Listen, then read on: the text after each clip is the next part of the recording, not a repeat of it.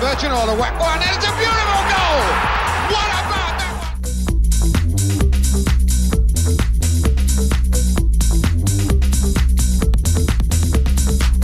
Stevie Claridge has given Leicester a place in the Premiership.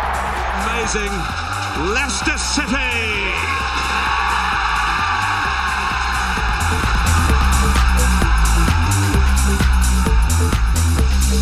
Leicester City, top of the league, a fantastic double 2-0 win against Southampton and Chelsea. We look back on those two victories and also preview the Cup game against Brentford and then in the Premier League against Everton. Did I mention we're top of the league? It's for Fox's sake.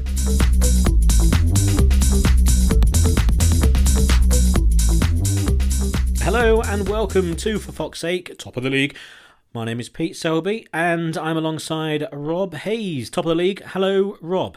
I can't believe you're getting so carried away, Pete. What the crucial message of today's podcast surely has to be is that we are just within a couple of points of securing the Magic 40 and securing Premier League football for another season. Surely that's what we're going to lead on. On the podcast, we are very level-headed, recording a day after the win against Chelsea and normally a few days after what happens at the weekend. And we take a measured approach, but no, I'm as giddy as a giddy thing with a giddy aunt who lives on giddy streets. I'm happy as a happy person who lives on Happy Avenue in Happyville, who went to happy school, drinking happy water, as the Birch would say. We are top, and I think it's now time to take the gloves off. Now is the time to look at Leicester and not look at them and say, right, we're going to go and win the league, and look at them as a major force in English football for the next 20 years and we're going to win everything. But to kind of take the gloves off and go, right, we are where we are. And we're going to stay there for at least this season and the signings that we can possibly make, etc., etc. We're no longer this, we're now, are we a top six side, challenging maybe for Champions League? No. We are a Champions League team in all but being in that competition. We are a now genuine top four contender and in this title race. Slap bang, wabang, in the middle of it. And the reason I'm saying this, Rob, is not on the back of a win. It's not on the back of what, 4 on the bounce now in the Premier League. 2-0 wins against good sides like Southampton and Chelsea with good players. Maybe not a good side, but a team of individuals, you'd call them. But because of the substitutions that were made. You can make a substitution in the Premier League and bring on a player who would normally be in your first team. But at the moment, that team out for Leicester is pretty much our strongest side. You could maybe argue 1 or 2, but you won't really find it being a landslide towards a player who is on the bench. So when you bring on a Caglar Soyuncu, is there a better centre-half in the Premier League that you can bring off the bench? Well, he was in the best team of the year last year. And I'd argue with his performance against Southampton when he came off the bench, I think many people probably expected him to play against Chelsea. I'm going to say probably not. Is there, the second sub, Ricardo, a better player to come off the bench who's not in your first team straight away than Ricardo? Probably not in the Premier League, one of the best fullbacks in the league. And then you look further forward and you've got all then sorts of options then for your final sub. You could be an Under, it could be a Perez who's been playing well recent games, etc. The strength we have in this squad now that's fully up and running with the injuries that have now more or less gone away, especially with Soyuncu and Ricardo, playing the football we're playing, getting the results we're playing, we are absolutely flying. So right now, genuinely a cautious person, me, when it comes to Leicester.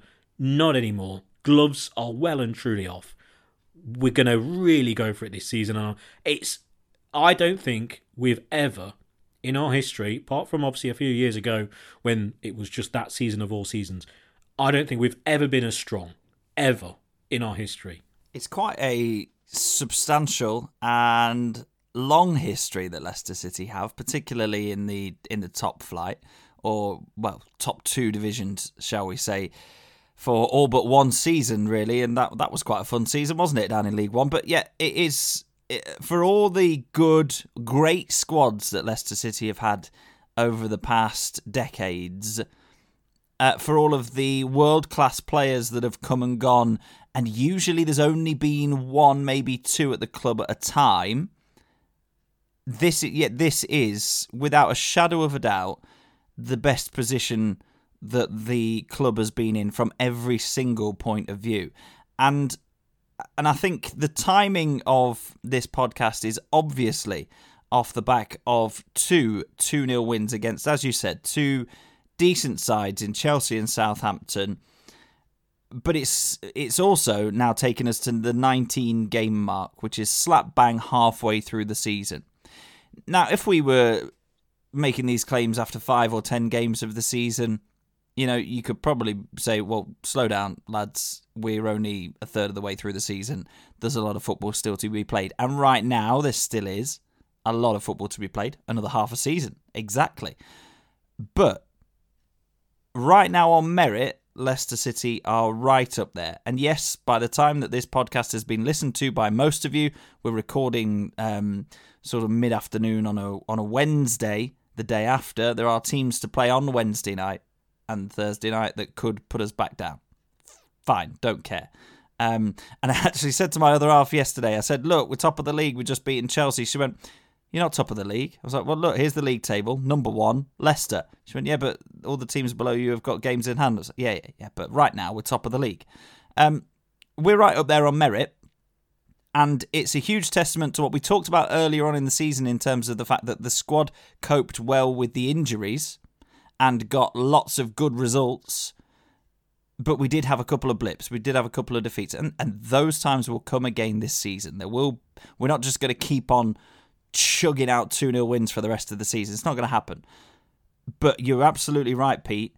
The substitutions that we are now able to make are no longer ones where you're bringing on another fringe player to replace a fringe player who's played too many games. Like, you're not bringing on a kid like Luke Thomas to replace a veteran like Christian Fuchs because Fuchs hasn't got in another 90 minutes in his legs. No. Now you're bringing on Ricardo, a former Leicester Player of the Year, back from injury. You're bringing him on for Mark Albrighton, who's playing some of his best football in a Leicester shirt, you've got to argue.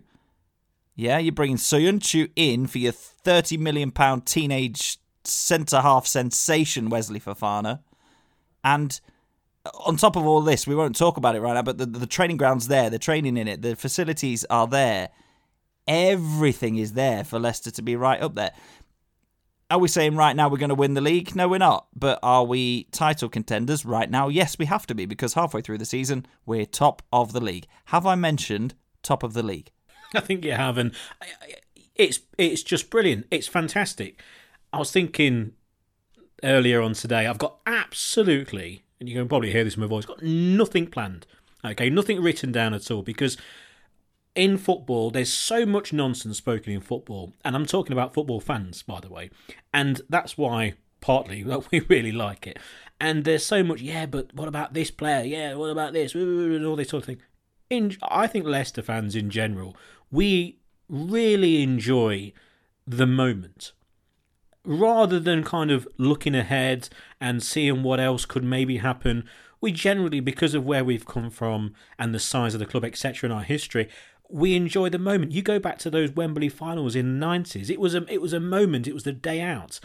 And then with what's happened recently, there's still those moments, those wins, even if we're not playing very well. And then you beat one of the big sides. It's still a big thing. Being top of the league, most supporters of other clubs and most people I've spoken to since, even if it's just electronically through text or WhatsApps, their first thing is, yeah, but this team's got 2 games in hand. It doesn't matter, because we are top of the league and you have to enjoy it. And with what's going on in the world at the moment, you have to enjoy these moments. And we are. And it's great. It's just, you have to, on a podcast, look forward and go, right, what can happen? What can we do? And then look beyond just Leicester and say, yes, okay, teams do have. So we will discuss that. But they are playing so well at the moment, City. Everyone against Chelsea, for me, was a an 8 out of 10, 9 out of 10. I'm quite conscious, actually. I do say the words for me quite a lot, but when we do record the podcast, we're not in the same room, we're not in the same county, and also we don't record this over Zoom as well, so we can't see each other. So when I try and say my piece and then kind of hand over to Rob, I like to get my bit in as well. That's why I do say for me quite a lot on this podcast. So I would say, for me, everyone really was a good 8 or 9 out of 10 against Chelsea. The game against Southampton was a very tough game, probably in many ways tougher than against Chelsea, it turns out. Our level of performance was lower, but I thought Southampton were excellent. I think actually Southampton have been kind of underplayed in how they played against Leicester. I thought they were excellent, absolutely excellent, and gave us an awful lot to worry about. A brilliant goal scored by Maddison, and then late on the counter, the goal by Barnes. But it was a tough game in which Leicester ground out a win through. And I think we got this pretty much bang on in our preview of the game by just being very similar to Southampton, or should I say Southampton quite similar to us, apart from we are just slightly better in most aspects of our play and individual talent. And then you've got one or two who are just generally better players. And those moments that they can create will probably be the difference. And it was with the goal, say, from Maddison, great through ball from Yuri Tielemans. And then you look at the manager, and I think one of the most intelligent substitutions you've seen for a long time, taking off Wesley Fofana, who was playing okay, no problems there, but he was on a yellow card, made a slightly rash challenge, and you take him off, and then you bring Caglar Soyuncu on, who had, and I would argue that Soyuncu possibly was even man of the match in that game, even though he only played 40 minutes. He did not put a foot wrong in that second half, shored up the defence, which then gave the platform for Leicester to be fairly comfortable in the final, say, half an hour, 25 minutes, and eventually catch them on the counter late on to win 2-0. So overall, a really good win, but I thought that Soyuncu substitution was very brave, but also something that you shouldn't really be shocked by from Brendan Rodgers, something that we would expect a top manager to do, and also something that a top manager would then, in the next few days, be able to put his arm round just turned 20-year-old centre-half, who was obviously disappointed with being taken off, and then plays him in the next game, and I say would play his best game for Leicester, and it was outstanding, and then was man of the match against Chelsea. So that decision from Rodgers was not only a brilliant decision in the aspect of the game against Southampton, but it's what happened in the days to come, and then the performance by Fofana yesterday. That all stems from the management. It's outstanding in-game and man management, isn't it, from Brendan Rodgers? Because you've seen it before, and I think we go back to the point there where we've got the luxury of having those quality substitutes to bring on. If it was just Wes Morgan as the only central defender on the bench in that particular game, would we have been in the position to make that substitution purely from a tactical point of view? Probably not.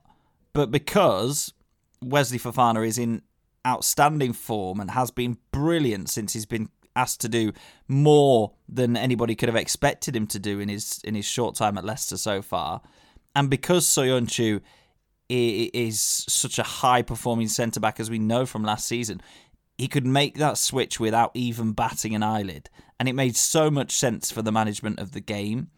And like you say, Fofana bound to be disappointed. Of course he is. He wants to play.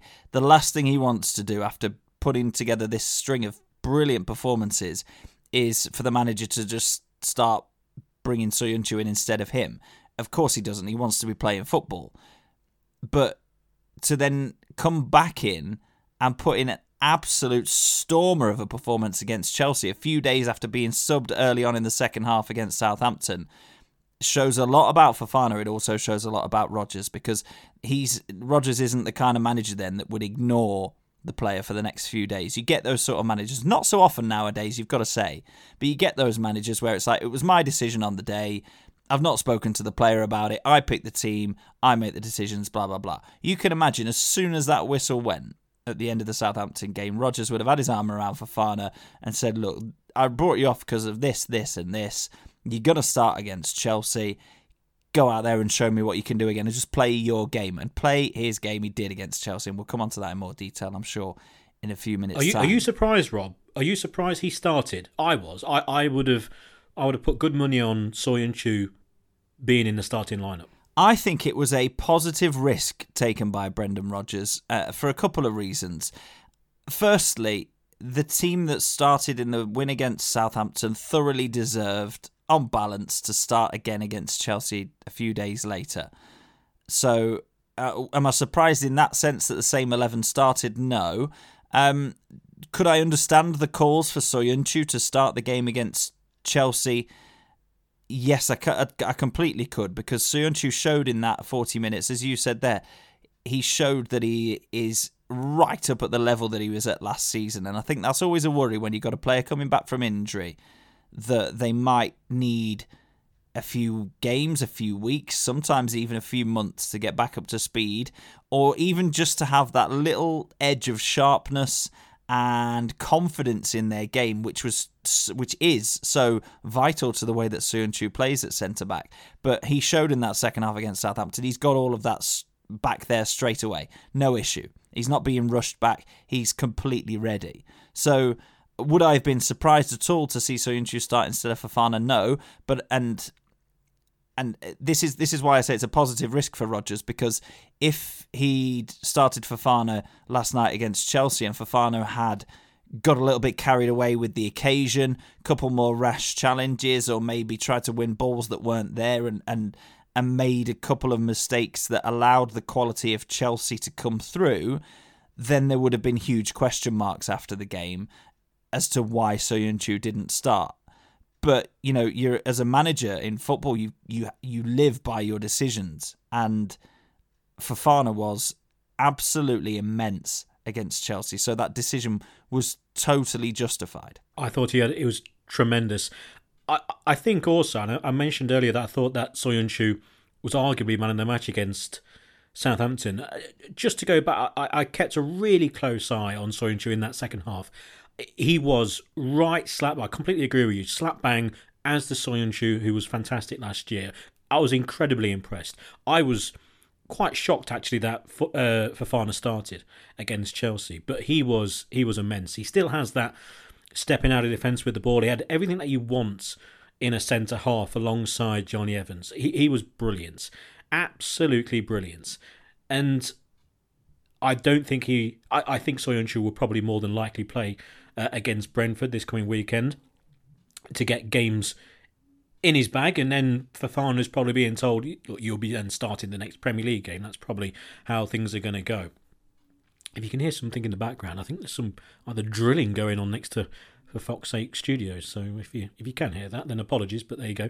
It's and then the rest of the team, we do have a settled lineup now, and throughout all this, something you just said as well a few minutes ago, you do have to keep in the back of your mind those players like Mendy and like Christian Fuchs, who played so well earlier on in the season to get us in this position, who now are struggling to make the bench in terms of, say, Christian Fuchs. But that's just those players coming back from injury and the natural kind of progression of the bench of the squad as it would be if everyone's fully fit. Hence what I said at the start of the podcast. And the rest of the side is now settled and all playing extremely well. How well is Albrighton for a start playing? Someone like Under just not getting a look in. I know he's had a few injury problems in the last few weeks, etc. But Ayoze Perez coming off the bench, he looks really sharp.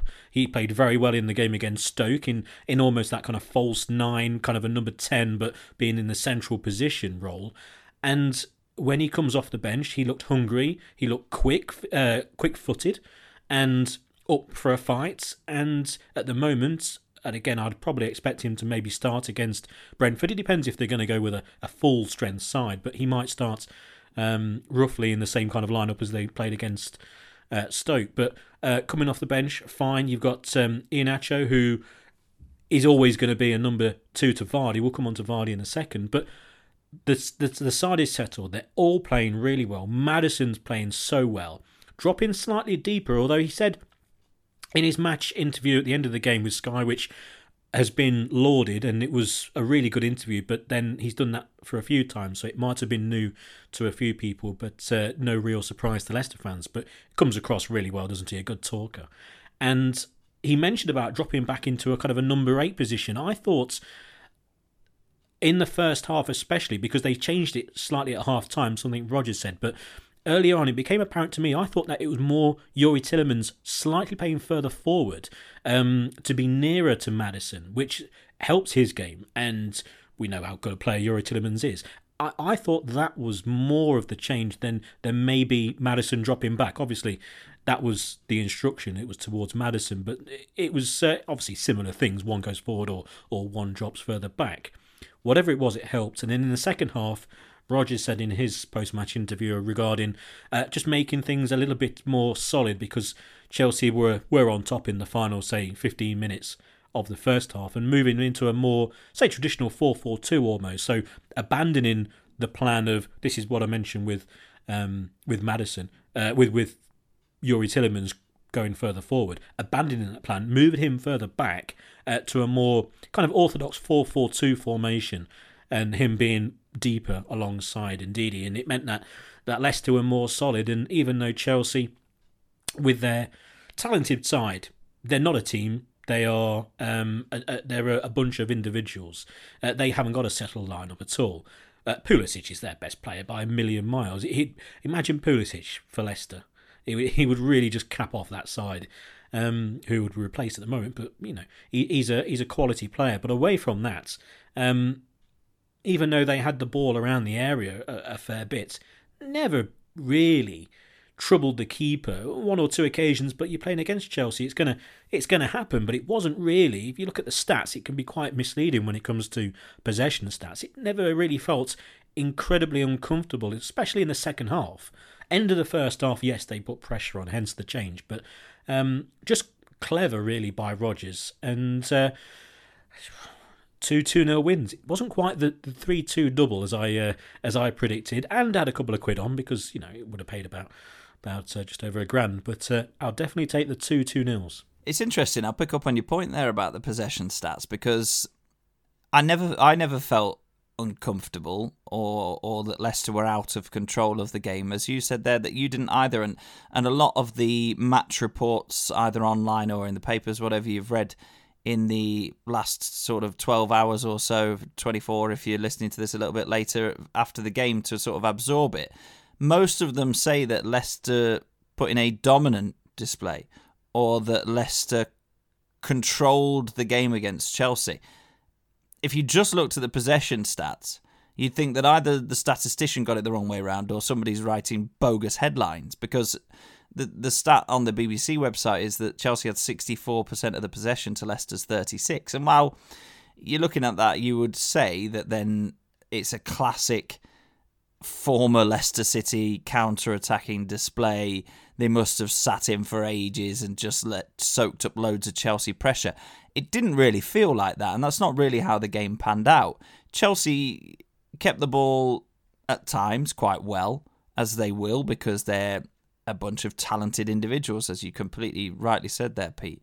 But they didn't really worry the Leicester defence or threaten them, and that is partly down to some brilliant performances, particularly Evans and Fofana as centre-back. I thought they were world-class. You're playing against many world-class individual players there, regardless of what you say about Chelsea as a team, which I also totally agree with. They are struggling to get anywhere near the top 4 at the moment because they are not working as a team and they don't have a starting 11.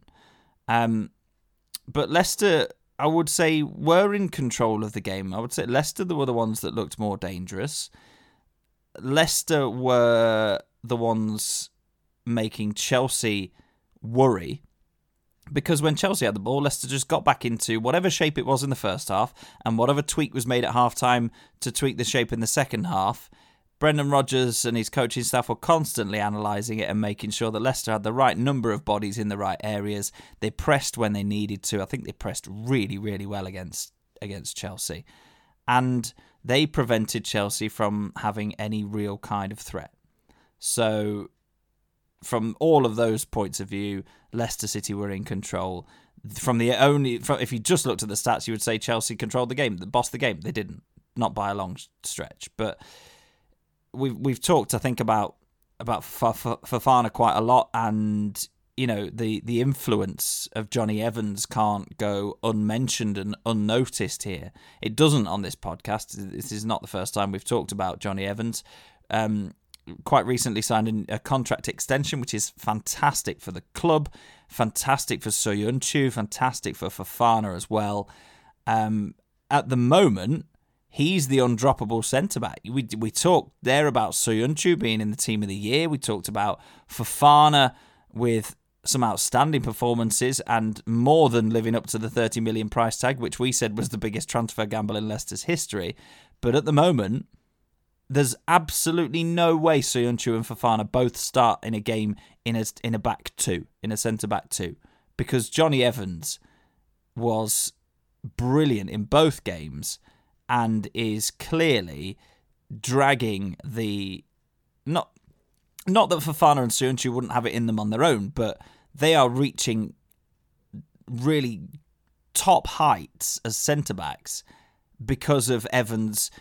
what Brendan Rodgers described as in-game coaching. Evans will constantly be talking to them. His positional sense is outstanding. He'll be making sure that his centre-back partner, whether it's Fofana or Soyuncu, is in that right place too. And his organisation, his leadership, the team cannot do without Johnny Evans at the moment. He is a crucial cog in Leicester's climb up the table. He is. I do wonder, though, you looked forward to the game against Brentford, and you look and you go, I wonder if there is a case, and completely injury news to one side, because we don't know, no one knows at the moment, he seems absolutely fine. But if there is a case where maybe he's carrying something, or they just decide to go, do you know what, just have a game off, whether they look and go, right, Soyuncu, come into the side and play the Evans role, be slightly more Evans-like than Soyuncu-like. Or you just turn around and go, right, you're in the side alongside Fofana. Who knows? It could well be the case, rather than play Evans all the time. We'll wait and see. We don't know yet. But can they play together? I think they can. I think they would have to, and it would be Soyuncu more than likely being the senior figure to be the guy who maybe just takes a step back and says, right, I'll be kind of like the leader. Fofana, you just play your game and I'll be playing that Evans role. That's something that could maybe happen at the weekend. I don't think so. I think they'll play Johnny Evans. But and with the games coming up, you look forward to the games in, say, February. At the moment, they've just announced that all the games in February will be live once again on BT or Sky or Amazon Prime, however. And all the fixtures have been changed around as well, according to different kickoff times. So that's all in the Premier League. So that's good news and something that I think everyone would have expected. But it'd be interesting to see whether they do decide that to be a factor, because it will happen in the not too distant future, Evans' age, and with a look to next season. So why not give it a go in the game against Brentford? But the way Leicester are playing now, why change a winning formula, a winning side, away from the centre halves? James Justin, again, we sang his praises last week, saying he's just improving game by game. Had a fantastic game, brilliant game, and that right at the end when he turned his man. He's got some engine, hasn't he, Justin? Brilliant, brilliant pace, stamina. You're a young lad, you expect this sort of thing, but completely undroppable. Arguably the most informed fullback in the Premier League. In fact, top of my head, you'd have to say he is, really. You got Robertson probably one side, and in fact there was a team put out there on Twitter from a bookmaker who said, is this the current team of the season? And I pretty much agreed with it, apart from a couple of players. And one of them, they didn't have Calvert-Lewin, I thought probably would be one of the strikers, but they didn't include Justin, and surely he would be, at the moment, the most informed fullback. International-wise, we'll see what happens. I think it's a complete no-brainer that he'll get called up. But he's now essentially undroppable. And when you've got Ricardo coming back into the side, I think that's going to be a slow process with him. He looked good. He looked hungry. It was like a dog chasing a rabbit, wasn't he? He was just everywhere, just following the ball. Like, give me the ball. I'm playing football once again. 316 days he's been missing Premier League football for since his injury in the last game with the crowd against Villa. And it was great to see him back, and he just looked eager, and you could see him certainly starting against, if he's fully fit to start a game, that he would more than likely start against Brentford. It would be an ideal game for him to get game time, whether you'd imagine Justin one side and him the other side, and maybe then Castagna to come on if you're only going to play Ricardo for, say, an hour. Something along those lines, we'll see. But for him to get back in the side, fantastic. Where he then slots in is a conversation for another day.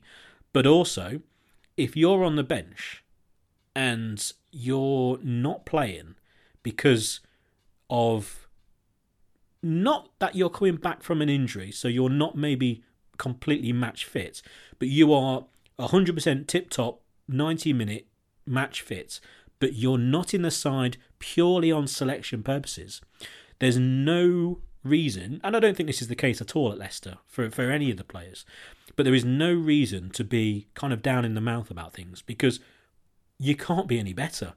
Leicester couldn't have been better at this point of the season, apart from maybe in the League Cup final. Top of the league, Europe, FA Cup, everything's going well. The team playing fantastically, everyone getting their chance as well. It's not like players aren't playing. So you go through the side, Justin, fantastic. Castagna, I thought one of his better games actually. He's been good since he's come back, but I thought he was very solid. Midfield, Ndidi was immense, scored the goal. And, Barnes, a real air shot, wasn't it? And in an Ndidi slice in off the post. Who would have thought that? And good for him to get the goal, because he's had, and we know that he's not the best from distance, but the ball does land to him because he reads the game so well.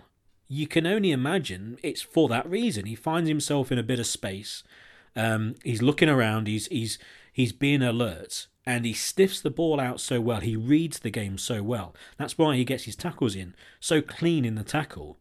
But for him to get to the position where he can actually make a clean tackle, it's because he reads the game so well. He's just ahead of play. And I think that's the case in an attacking sense as well. So he gets these chances, and we all know that they spoon off into row Z. That's what happens. So for him to get this goal, yes, it was a slice, but it might just give him that bit of confidence to actually go, do you know what? If I just keep my head down and really concentrate, and almost to the point of looking maybe slightly more awkward than natural, really get over the ball, I'm going to get these chances more times than not, because it does land to him on the outside of the box, and that can only be a good thing that we have goals coming from, I'd say another source, but they are coming from all over the park. But I think it will be, yes, it is quite funny that he scored, but in the long run, this could be a good thing. We could be coming back to this goal in a few months' time and go, that was actually the start of Ndidi scoring 2 or 3 goals in the Premier League. Well, we talk about every other quality that he possesses on the football pitch. We talked about him when he came back in to the side, he's being just able immense, to defend isn't he, set pieces. Oh, he is. He's physically brilliant, and positionally, as you said there, excellent as well. His tackling stats are outrageous. He keeps the ball tidily. His range of passing is obviously not as extensive as the likes of Tielemans and Maddison, but they're there to play different roles. But he brings some more aerial presence into both boxes and in the middle of the park, which is another key element. He's fast, he's strong, he seems pretty level-headed and like he just enjoys being on a football pitch, which is great, especially for a player in that position, which doesn't always get the plaudits, but I think Wilfred Ndidi is an exceptional defensive midfielder who does stand out in that role. But can you imagine, right? We're talking about him as one of Leicester's best ever central midfielders. We've had a lot. Now, you're then saying, okay, Wilf is in a position now to maybe, we never know, we might sit here and this might be his only goal for the next 3 years or whatever, but he's in a position maybe to contribute 3, 4, 5 Premier League goals this season, that adds even more feathers to a cap that is currently extremely full. He's got every other attribute going. If he can chip in with a few vital goals throughout the season, then it's going to be a huge benefit to us and to him and to his confidence in those kind of areas. You're right, he is not the kind of midfielder that he's gambling on a cross in terms of getting himself in the box, because he is a key component of us not getting caught on the break. He's a key component in releasing Tielemans and Maddison. So he does pop up in those areas, 20, 25 yards away from goal. So just getting a strike on it and putting it somewhere near the target, head over it, is important. And yes, he sliced it a little bit off the outside of his left boot, but that's what took it away from all of the crowd of players and in off the inside of the post. So we'll just say that he meant to do it. That's fine. But the other thing about the goal is that it came nice and early. And Leicester of old, before pre-Brendan Rodgers era, probably, for the most part, you would never have backed us to score an early goal and then continue on the front foot. But that's exactly what we did. So that the timing of the goal in this sense was really, really good. I think sometimes for certain teams in certain games, there is a time that's too early to score. If it's a game where maybe you're a little bit more of an underdog and you score early doors, it's then backs against the wall for 80 odd minutes, isn't it? But it never felt like that for Leicester. It felt like that goal was a nice settler to say, right, there's a reward for your early hard work. Use this to continue to be on the front foot. So it's not only a Wilfred Ndidi goal that we're all, as you say, having a little chuckle about, him himself included in his post-match interview, but if he can chip in with goals that are as important as that really set the tone for the performance on the night. I'm not saying without the goal it wouldn't have happened, but it really gave us a positive start. Then it's yet another positive contribution that he makes to this team, and he becomes even more indispensable. Yeah, it was a lovely move from the corner, identified by Maddison in his interview, him and Albrighton, identifying that only one person will come short, and really well worked, and back to Barnes. But it goes in, and one goal would give a player confidence. But when I mentioned about his technique, about him maybe changing his technique to get a shot on target, that takes a lot of confidence to actually do that. So confidence will come from scoring. So yes, the goal went in off the outside of his left foot. But that goal going in will maybe give him that confidence, not to shoot more, because we know he does, but to then maybe when the ball drops to his feet, go, actually, I'm going to really just concentrate on this getting on target, knowing that if I do, it can go in, because it just has. And it might be a very simple thing to happen, but that's what you're doing when you're shooting from distance, when you are Wilfred Ndidi. You're not, David Beckham or someone who might be able to curl it in the top corner or try and place it. It's going to be just a case of getting it on target. I would say, Wilfred Ndidi right now, and first of all, credit to Mendy, because Mendy was playing so well. And for Ndidi to come in, first up to get to the level that Mendy was playing, but then to completely go past that and to play at the standard that he's doing at the moment. His all-round game's exceptional. I think his height, we mentioned when he came back into the side, absolutely invaluable for Leicester in a defensive sense from set plays, and also hopefully in an attacking sense, but he does generally hand back, like you said, for counter-attack reasons. I would say at the moment that Wilfred Ndidi could play in any side in European football. I think he would go into the defensive midfield of, arguably, apart from the best side at the moment, Bayern Munich. The way that they set up at the moment, it maybe wouldn't be the case. Maybe in a difficult European game, I could argue him getting in their side, but domestically they're so on top. But that's maybe a little bit more detailed about the German game. But away from that, he would play for any side in Europe. Any side. Away from him, I know it's a bit of a funny question, just top of my head. You're looking around. Fofana would obviously be of interest, but arguably say, but probably maybe even a Kasper Schmeichel, arguably, you'd say would easily slot in most sides in Europe, really, but a specialist position. But that's how much I rate Ndidi, and with his age, he has to be an extremely valuable commodity. Whether teams are going to come in for him, who knows what could happen. But at the moment, you wouldn't have any player really in the Premier League, especially ahead of him. If you kind of switch it around, who would you rather have at Leicester ahead of Ndidi? No one. No one at all in that position. Absolutely no one. And then away from him, Albrighton, his usual fantastic game. Barnes, Maddison, and Jamie Vardy up top. The three Englishmen up top, which has been highlighted in a few of the press over the last 24 hours since the game. And yes, Vardy doesn't, not say look as sharp. He had the injury at the end of the game against Southampton, and it was great that he played for 80 minutes against Chelsea. So it shows it's nothing new. It's just what he's got wrong with his hip, isn't it? He's not quite at the top level of his game, but no real concern. That'll come back, get a goal, job done. Maddison, playing the best football of his career at Leicester, by far. Stronger, quicker, more confident, scoring goals, as he said in his post-match interview as well. Taking goals very nicely. The 2 goals he scored, very, very different. A brilliant finish against Southampton, high into the top corner on the near post.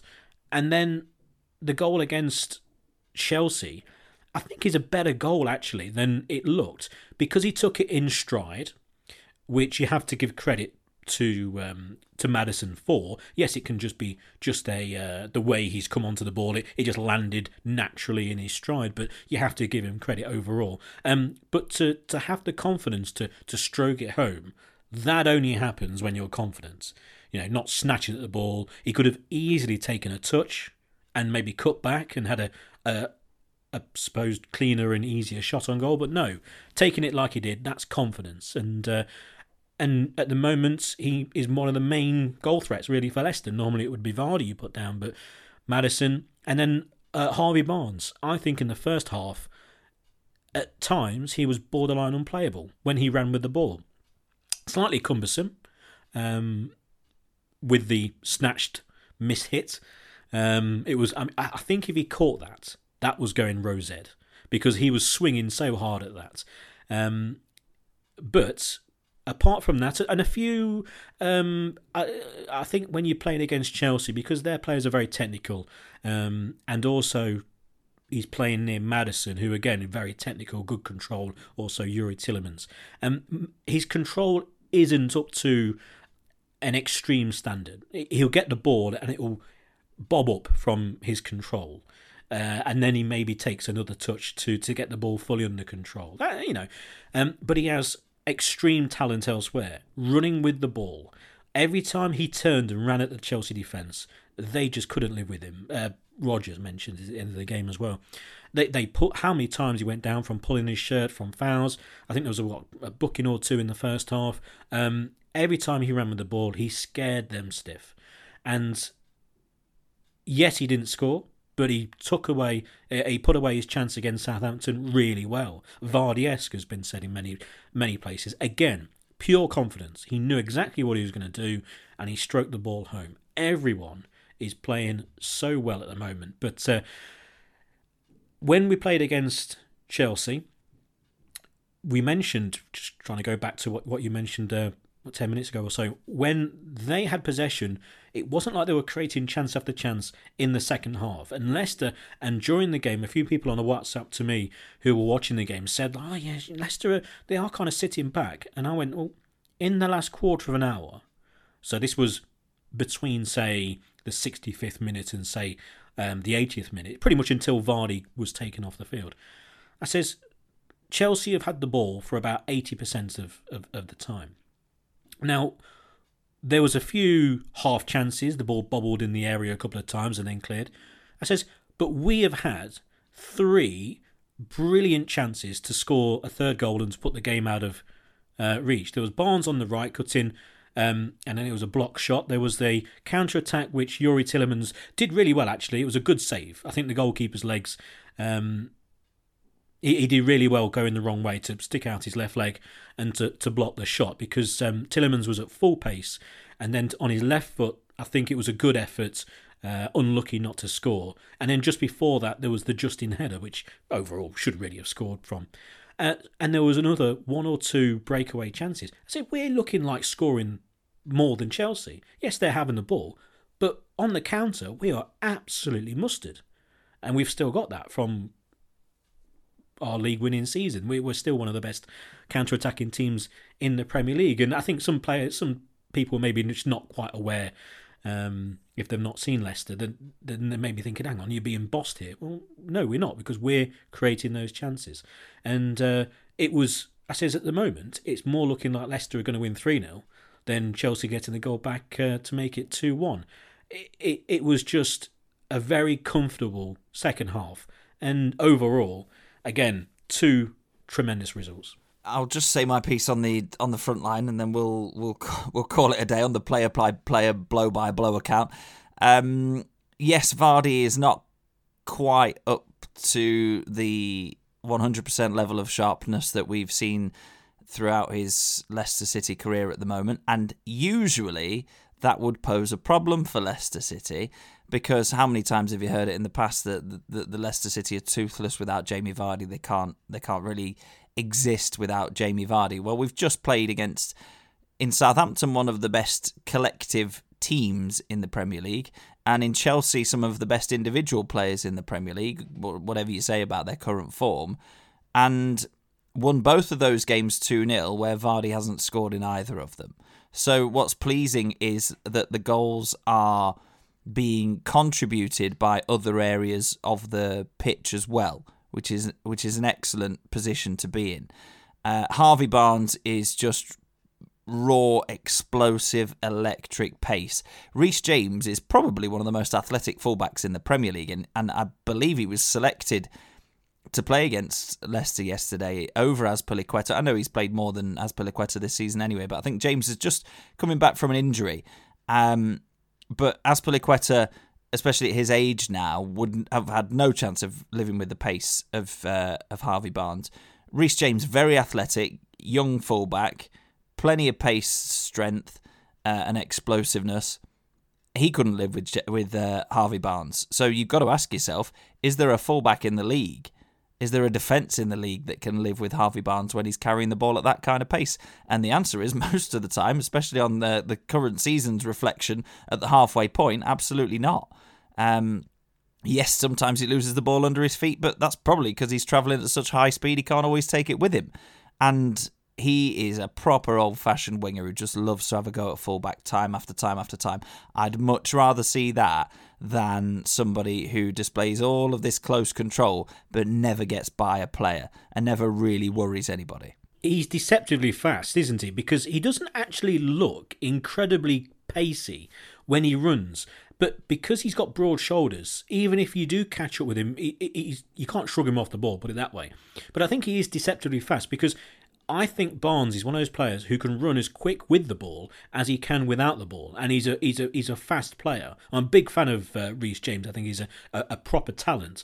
I think the problem with Reece James, and it was highlighted with his positioning by Jamie Redknapp after the game, and it was he was just kind of lost at sea, really. He's very good going forward. What he could do with, and not at Chelsea, he could really do with coming to Leicester and playing under Brendan Rodgers and sorting out his positional sense. Not that we're lacking in the fullback position, so. Yeah, Barnes is, you're right, deceptively quick. He's quite, he kind of almost seems to glide, doesn't he? And he doesn't look the kind of build that should be that fast, and I think that's probably why he doesn't quite look that fast. But when you see him just knock the ball 5-10 yards past a defender and absolutely smoke past them, that's proof of how quick he is.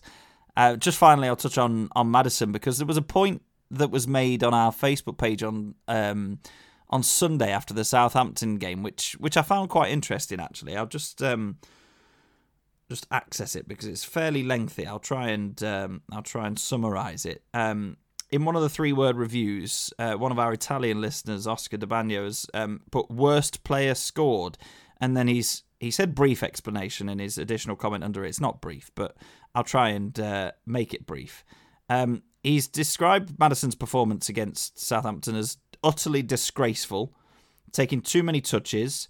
If he hadn't scored, he would have got a 4 out of 10, but is scoring a goal enough to drag him up to 7 out of 10. Vardy is a kind of player that it's universally known that he doesn't need to take more than a dozen touches a game to be decisive, whereas Maddison doesn't do enough of the link-up play. His set pieces aren't good enough. Let's say, that's pretty much it. And he's asking the question: should we sell Maddison, and anything above £35 million would be a bonus, and that Youri Tielemans is worth double the amount of money than James Maddison. Now, I think obviously one game in terms of the Chelsea game doesn't completely and shouldn't completely change an opinion, but it certainly makes this discussion all the more interesting, really, because I don't agree with the strength of Oscar's comments there about James Maddison's performance against Southampton. I wouldn't have labelled it a 4 out of 10, but there were several times where I would agree with Oscar. He kept hold of the ball for too long, took too many touches when he could have released it into some more space, and therefore overall his performance on paper looked a lot better because he scored the goal. It wasn't a 4 out of 10 against Southampton. I don't think it's probably more of a 6-ish, and then the goal makes it look more like a 7 or an 8 possibly. But you know, he spoke in his post-match interview after the Chelsea game, in which I thought he was miles better than he was in the Southampton game, where I thought he was fine, he was good. But again, I think against Chelsea he was miles better, more heavily involved, moved the ball a lot quicker, made lots more impact in the final third, and got himself another goal. But as he said, and I go back to his post-match press conference, yes, he's a great talker, of course he is, but he was very honest about getting his numbers up. He's worked with Brendan Rodgers, he's worked with the analysts at the club about where and how he can move around the pitch and affect the numbers, the stats, the assists, the goals in a more positive way. And that's, I think I'm right in saying off the top of my head, 3-3 for Maddison. First time he scored 3 consecutive goals for Leicester, something like that. You can tell how little prep we do for this podcast. But I think 5-7 as well is his slightly more medium-term goal-scoring record. And for me, that's fantastic. And I'm interested to see what you think there, Pete, about Oscar's comments, because I can see where he's coming from in certain ways, but I think they're very, very too strong from my point of view about the performance against Southampton, and completely blown out of the water by his display last night against Chelsea. Yeah, I completely agree with him. If we were talking about a Maddison of the start of the season, big critic of Maddison all the way through last season because of the player he could be. And that could be is now turning into the player he is and really turning into. He is now an awful lot better than he was towards the start of the season. I wouldn't have sold him. I think that would have been over the top. But I was always saying he should be scoring more. He should be involved more. He should do the simple things better. And that is now a part of his game that really has improved. When he was playing nearer to Tielemans in the last game, he was acting as that go-between and moving the play quickly, but also winning the ball back, laying the ball off, just being an all-round general midfielder rather than forward. The forward part of his game has kicked in. The goals are just pure proof of that, and the way he's taken his last 2 against Southampton and Chelsea is a prime example. And again, he is just developing in front of our eyes, and he's now slap bang in that conversation for, again, an England call-up, which I would have said was completely out of reach even a couple of months ago. There was players way ahead of him for me, but not anymore. At the moment, he has to be in that conversation, but that's a completely different thing than for Leicester. He, as with Justin, is just really, and I mentioned this before, kicking on with his career. And more power to him. I think at the moment his set play delivery has improved an awful lot over the last 3 or 4 games. We're still not scoring directly from them, but then again, that's players maybe in the middle. But his set play is better, his confidence, his linking play better. He's now completely fully fit, it seems, and he's playing the best football of his career. And I still think there's more to come. But at the moment, he's playing to an extremely high standard in the Premier League. He's affecting games, and more power to him. Everyone's, again, I would have agreed with most of that, but that would have been a few months ago. At the moment, he's playing so well, and so are they all. And as we look forward to the games coming up, we've got the game against Brentford on Sunday in the FA Cup. After that, we're away at Everton in the Premier League. Then we're at home against Leeds, and then we're Fulham, Wolves, Liverpool at home before the Slavia Prague game. I think you can throw an FA Cup game in there as well if we get through against Brentford. A home tie against either Brighton or another side that I can't think of off the top of my head. Is it Blackpool? Possibly. But the game against Brentford, very good side. Good side. Score goals. Dangerous opposition. I know we beat them last year, but I think this is a tough tie. Tough. And I think Leicester will be very strong, but it's a game that's obviously winnable, but is going to prove very difficult. And then you've got the game away at Everton. Again, a game Leicester can go and win against an Everton side who, after a brilliant start to the season, somewhat hit the buffers.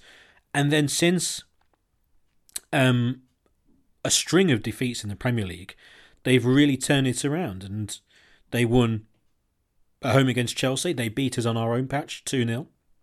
And then followed up with a win against Arsenal. Since then, in and out of form, a defeat at home against West Ham on New Year's Day, followed up by a good win away at Wolves in the Premier League. So they are still playing to a very good standard and would be, say, similar opponents to, say, a Southampton in terms of level. And that's going to be a difficult game. And then, obviously, the Leeds game after that. So, looking at these two games on the horizon, because my stomach there going, you can hear that. Looking at these two games on the horizon, Rob, Brentford in the Cup, difficult game to work out because you'd imagine Leicester are going to go strong, possibly one or two changes. We mentioned Soyuncu possibly and Ricardo. They could come back into the side. But away from those two, I would imagine they would probably go with the strongest lineup possible. Maybe a chance for, depending on how he is, maybe Vardy being replaced by Perez. That may be the only change. And I know I went big last time with the changes. I went too big by a long way. But I'm going to predict that Perez will start instead of Vardy. And I am going to go for a Soyuncu centre-half partnership with another. And it will be Ricardo at right back with Justin at left back. So last time you went for 9 changes, this time you're going for 3. I think we've got to. I think it's got to go that way again. It would make sense if he's at that stage of his rehab for Ricardo to start the game, and then you see how he is maybe at half time, and you know then that you've got, depending on who you drop to the bench, Justin or Castagna to come on, possibly even somebody like Luke Thomas, depending on how the game's going and what your matchday squad looks like. But also, if he's fine at half-time, you can say, right, get out there and get up to 55, 60 minutes. We'll see how you are, and then we'll pull you off after that, which is great.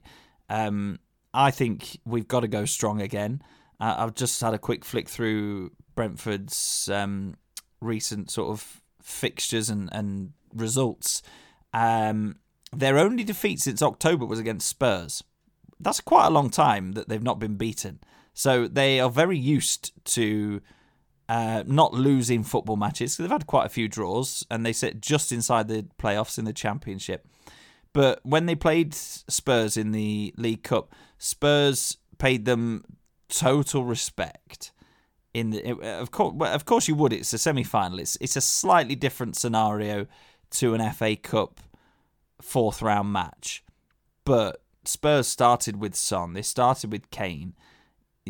All of their first teamers, they made maybe a couple of changes from what you would say is their strongest side. Probably only even 1, maybe 2. So I think Leicester have got to do exactly the same if they are to successfully navigate this game against Brentford, because they've got nothing to lose, Brentford. They've had a go at one attempt I think they knocked out a few Premier League teams in the League Cup. Got to one step away from the League Cup final and give a good showing, I think, against Tottenham overall, against a very strong, totally strong Tottenham team. So we've got to do the same when we go there as well. And I wouldn't disagree with any of your suggestions for changes there if there was to be one more, maybe you might see one of the two wide players, either Albrighton or Barnes, brought out of the starting lineup and possibly Perez put into one of those wider positions with Iheanacho through the middle, maybe.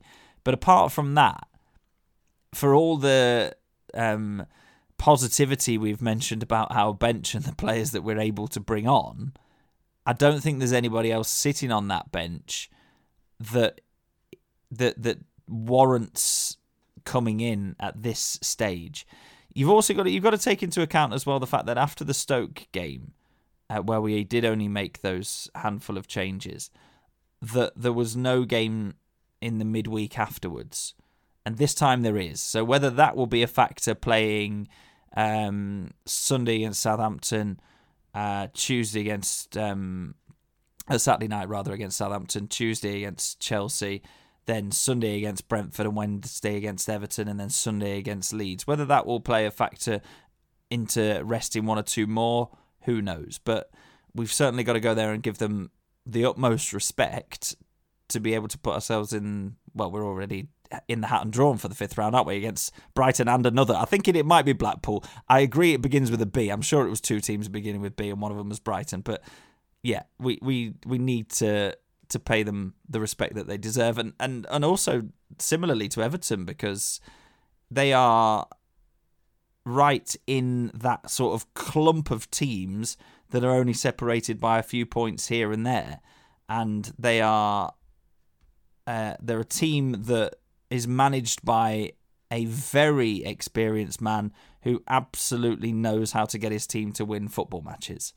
And apart from the players that they've got, that alone, I think so far has kept them right up at the top end of the Premier League. So some tough games coming up, but that's how we like it. We had, last time we sat on this podcast, we were looking forward to two tough games where we said 6 points out of that would be absolutely brilliant, and we were kind of both sitting on the fence and going for 4 would be great. 6 points from that, so we've already proved that tough games we can play well in and win in, and we take a top level of confidence into the next games. Yeah, it's going to be difficult. Both games difficult against Everton. Confident, no, very confident. I think, and this might sound a bit weird, but I'm more confident going to Goodison than I am for the cup game. That might just be that part of me that is still, you're slightly worried about maybe a cup upset, etc. But I don't think they're going to take their eyes off the prize. I don't think that's the case. I just think that the way Leicester are playing, if there are any changes, and I know we've been lauding, and I lauded rightfully so, the players coming into the side show what strength we have and how good we are at the moment. But I just think that against Brentford, we are more susceptible because of the competition. I think if it's a tight game, if it could turn into a real barnstormer. This could be a 3-2. It could be a 3-3 because they're just going to come flying at Leicester. It's the way that they play, and I'm very confident about Leicester's attacking ability to score plenty.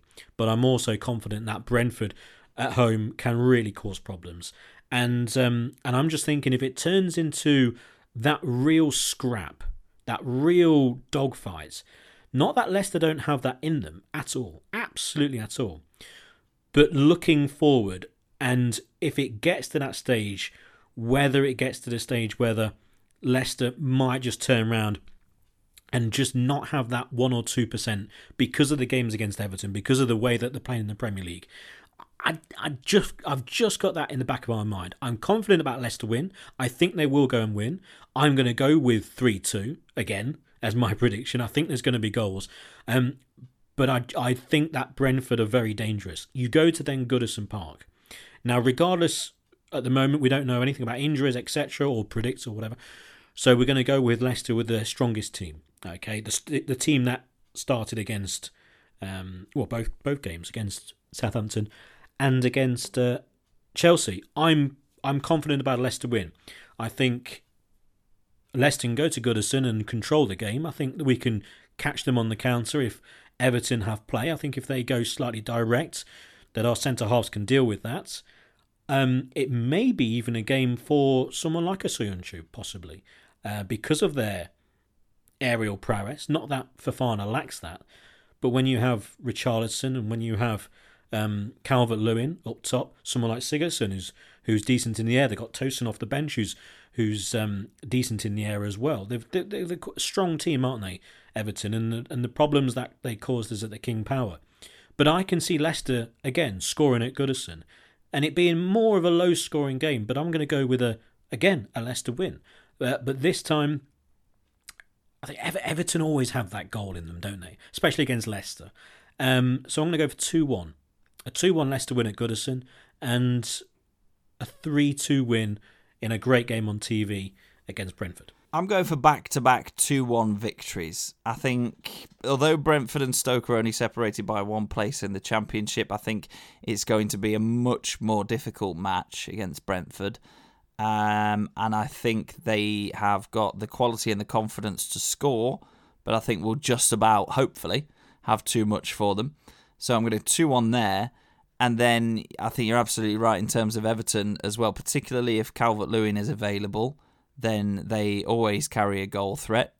James Rodriguez is starting to get some more minutes back under his belt after an injury. He's an extremely talented footballer in the right sort of scenarios, so hopefully he's not on his game as well. I would like in the Everton game Vardy to get back in the goals, not because I'm particularly worried about it or anything, but it'd just shut a few people up, wouldn't it? And it would be nice to continue to share them out across the front line. He's been without for a couple of games, and I think he will probably want to step in as well, much as he's on social media all the time saying great team performance, lads, blah, blah, blah, blah, blah. Ultimately, Vardy loves being front and centre, so a Vardy goal in a 2-1 win at Everton. Back-to-back 2-1s. Back-to-back 2-1s. Well, I'll definitely take that. So, confidence then. A degree of confidence which is expected from a side top of the league. Because, Rob, guess what? We are top of the Premier League. But something that neither of us are top of, and that's the Fantasy Football League. So we need that music, Rob, because these are the top 11 sides.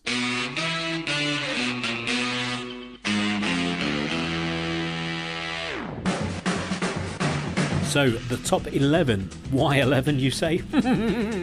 As if you had to doubt me. Because in 11th place, it's me, just outside of top 10, but it's really the top 11. I am on, and again, we are in the middle of a game week as well, so this would have changed because there are kickoffs in 12 minutes from recording. So I'm in 11th place as we stand, 1,131 points, Pete Selby, with Frank Sinclair own goal. In 10th place, Team Lau, with 1,133. Up into 9th place, Bulldogs Forever, Gareth Bell, 1,138 points. Down into 8th, Rob Ford, Gardener's Delight, 1,142. Down into 7th place, Kieran Ford, with Vardy is My King, 1,144. Up into 6th place, it's Hamza Yazdani with FC Mordor, 1,146 points. Up into 5th place, John Follows with JFC Leicester, 1,153. The top 4 haven't moved. Joe Healy, Les Dennis in 4th, 1,160. In 3rd place, Steve Curtin, FC Vladovic Barbers with 1,179. In 2nd place, Sam Lau with 1,199. And in top spot, once again, Luke Taylor, TaylorMade, with 1,229 points. He's got 100 points so far for this game week.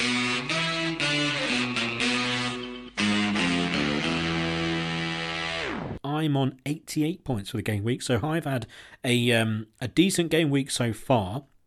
The likes of Antonio I've brought in. I've used my free hit, so I've got Antonio scored decent points. I've got De Bruyne, the captain, to come. Stones with his 2 goals and a clean sheet. Alisson also with a clean sheet. So I've done quite well. In 11th, I said I was going to be in the top 10 at the time of recording, but a couple of points off. Where's Rob? You're after you're after a big performance from De Bruyne tonight for Manchester City, aren't you, to propel you into the top 10. I'm still down in the hundreds. I'm down in 137th place. Currently 68 points for the game week, which is fairly solid. I think looking around me, there's not many people that have scored that high. And I've got a triple captain on Phil Foden, which didn't exactly pay off when he didn't start at the weekend. However, he is starting tonight in what looks like Manchester City's front three.